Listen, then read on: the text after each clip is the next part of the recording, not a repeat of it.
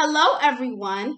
This is Kimmy, your favorite podcaster, your encourager, and your cheerleader.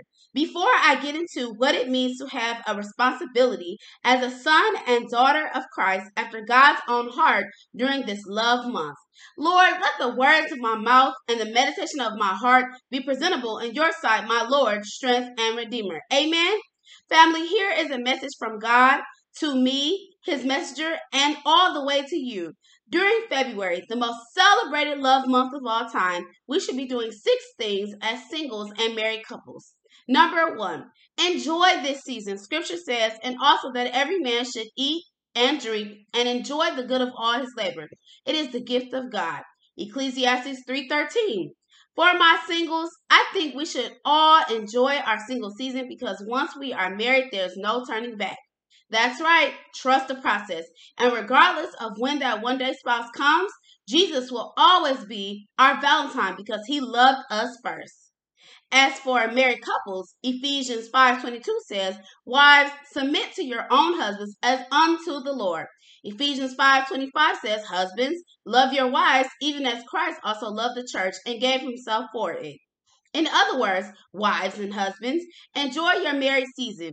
Enjoy serving that husband. Enjoy everything you do for him. Husbands, enjoy loving that wife and enjoy serving her too. Just enjoy the oneness that God has given you all because you are a part of his covenant, marked as his kingdom couple. Number 2, try not to look at your current status as a bad thing. For my singles, it actually is a gift that comes from God. The late Apostle Paul says in 1 Corinthians 7:7, but I wish everyone were single just as I am.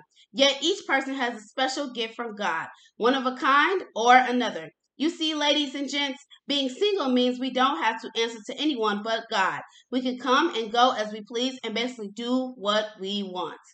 For my married folks out there, your status can be a great asset to the kingdom. Matthew 19:6 says, but you say so, there are no longer two, but one flesh. What therefore God has joined together, let no man separate. To me, this means that you both, as a kingdom couple, are not a contract, but you are in covenant with you and God. A contract is legally binding. A covenant is a spiritual agreement. A contract is an agreement between parties while a covenant is a pledge. A contract is an agreement you can break while a covenant is a promise from God. My encouragement to the married couples who are putting forth effort to keep their fire burning, or for those who have lost some of their fire, is to remember your marriage has purpose, and it happened on purpose for a greater purpose than you could ever imagine. Number 3, ask God for contentment in him. 1 Timothy 6:6 says, yet true godliness with contentment is itself great wealth. For my singles, if I may give my own testimony on Valentine's Day, I see so many singles post on social media about how they dread it and how they feel sad and lonely. You see, dreading Valentine's Day doesn't bring you a husband or a wife any faster. It only makes things worse. Just like Matthew 6:27 says, call all your worries, add a single moment to your life. In other words, to my brothers and sisters, don't waste your time. Instead, be glad that you get to spend this time alone because most of us need it.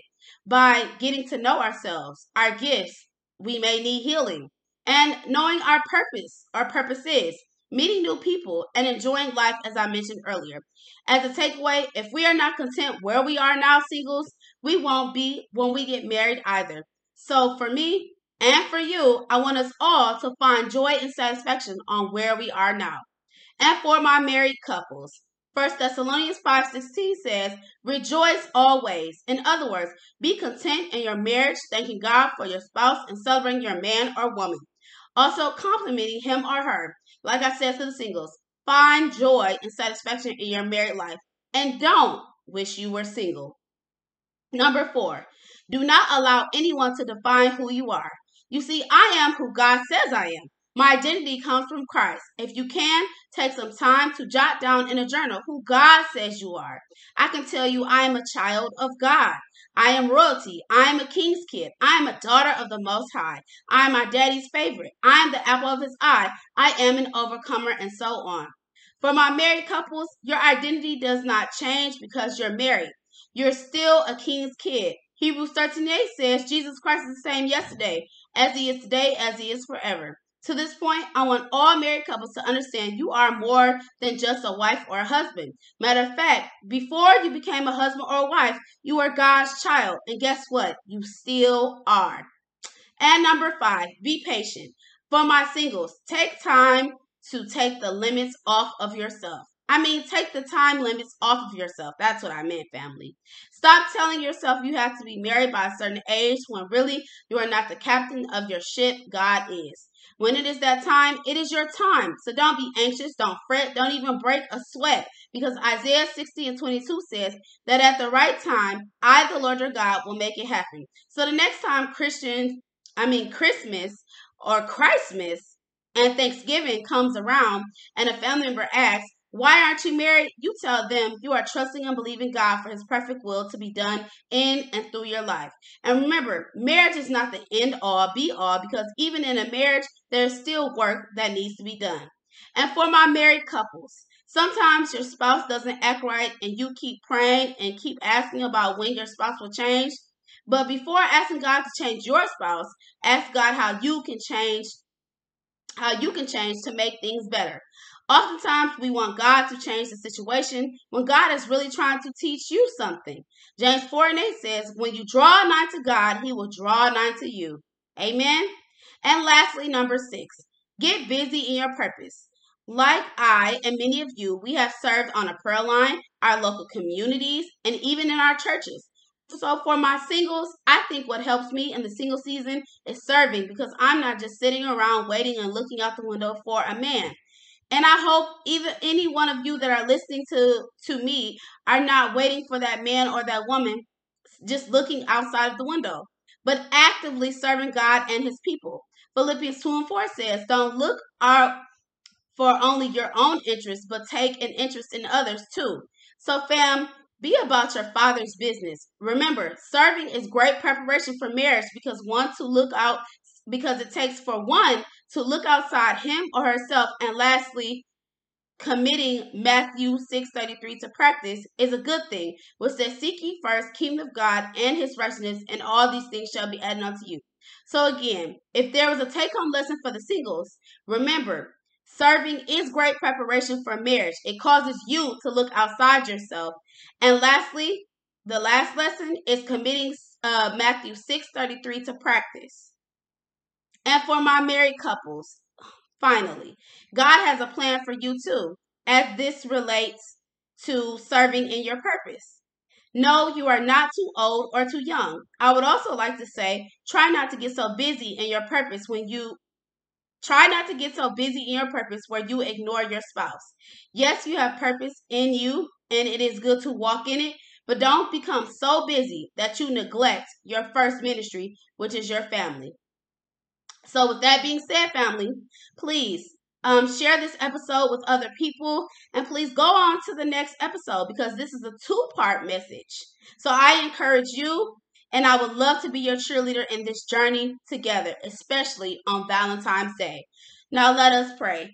Dear Heavenly Father, I thank you, God, for what you're doing. I thank you, God, that you are a way maker, our promise keeper, our miracle worker. I thank you, God, that you are our all in all. Everything we want, everything we need is in you, and everything we have comes from you. So we thank you, God, that you love us with an everlasting love. We thank you, God, that your loving arms and kindness is around us. And I thank you, God, just like your favor surrounds us like a shield, so does your love. I thank you, God, that we are walking in your love and that we are receiving it right now. I thank you, God, that perfect love expels all fear, Lord God. I thank you, God, and I bless you, God, for all that you're doing in all of our lives, Lord God. I thank you, God, that as for my singles, Lord God, I thank you, God, that we are finding contentment in you, that we aren't looking at our status as a bad thing.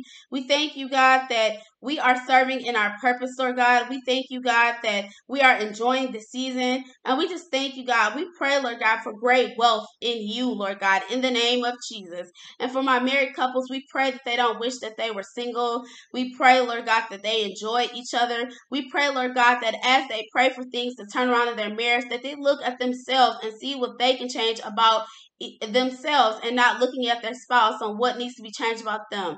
Thank you, God, and we bless you, God. We thank you, God. We thank you, God, that all that you are doing in our lives, and we thank you, God, that you are causing us to be about our Father's business, whether it be in the spirit or whether it be in the natural. I thank you, God, that every married couple under the sound of my voice won't be so involved in their purpose where they ignore their first ministry, which is their family. So we thank you, God, and we bless you, God, for all that you do. We thank you, God, that Valentine's Day is a day of love and worthy to be celebrated. But God, you are our first love. You knew us first. You knew us before you formed us in our mother's womb. So I thank you, God, that as you have a plan for our lives, Lord God, that we not forget to stop and celebrate you during this love month and beyond, Lord God. Let this not be the only month we celebrate our love for you and your love for us, Lord God, but we embrace you, Lord God, because we only came to you because of your love and kindness for us and your grace and your mercy. So may we display that same love and kindness to our neighbor, Lord God. May we love the Lord thy God with all our heart, all our soul, and all our mind.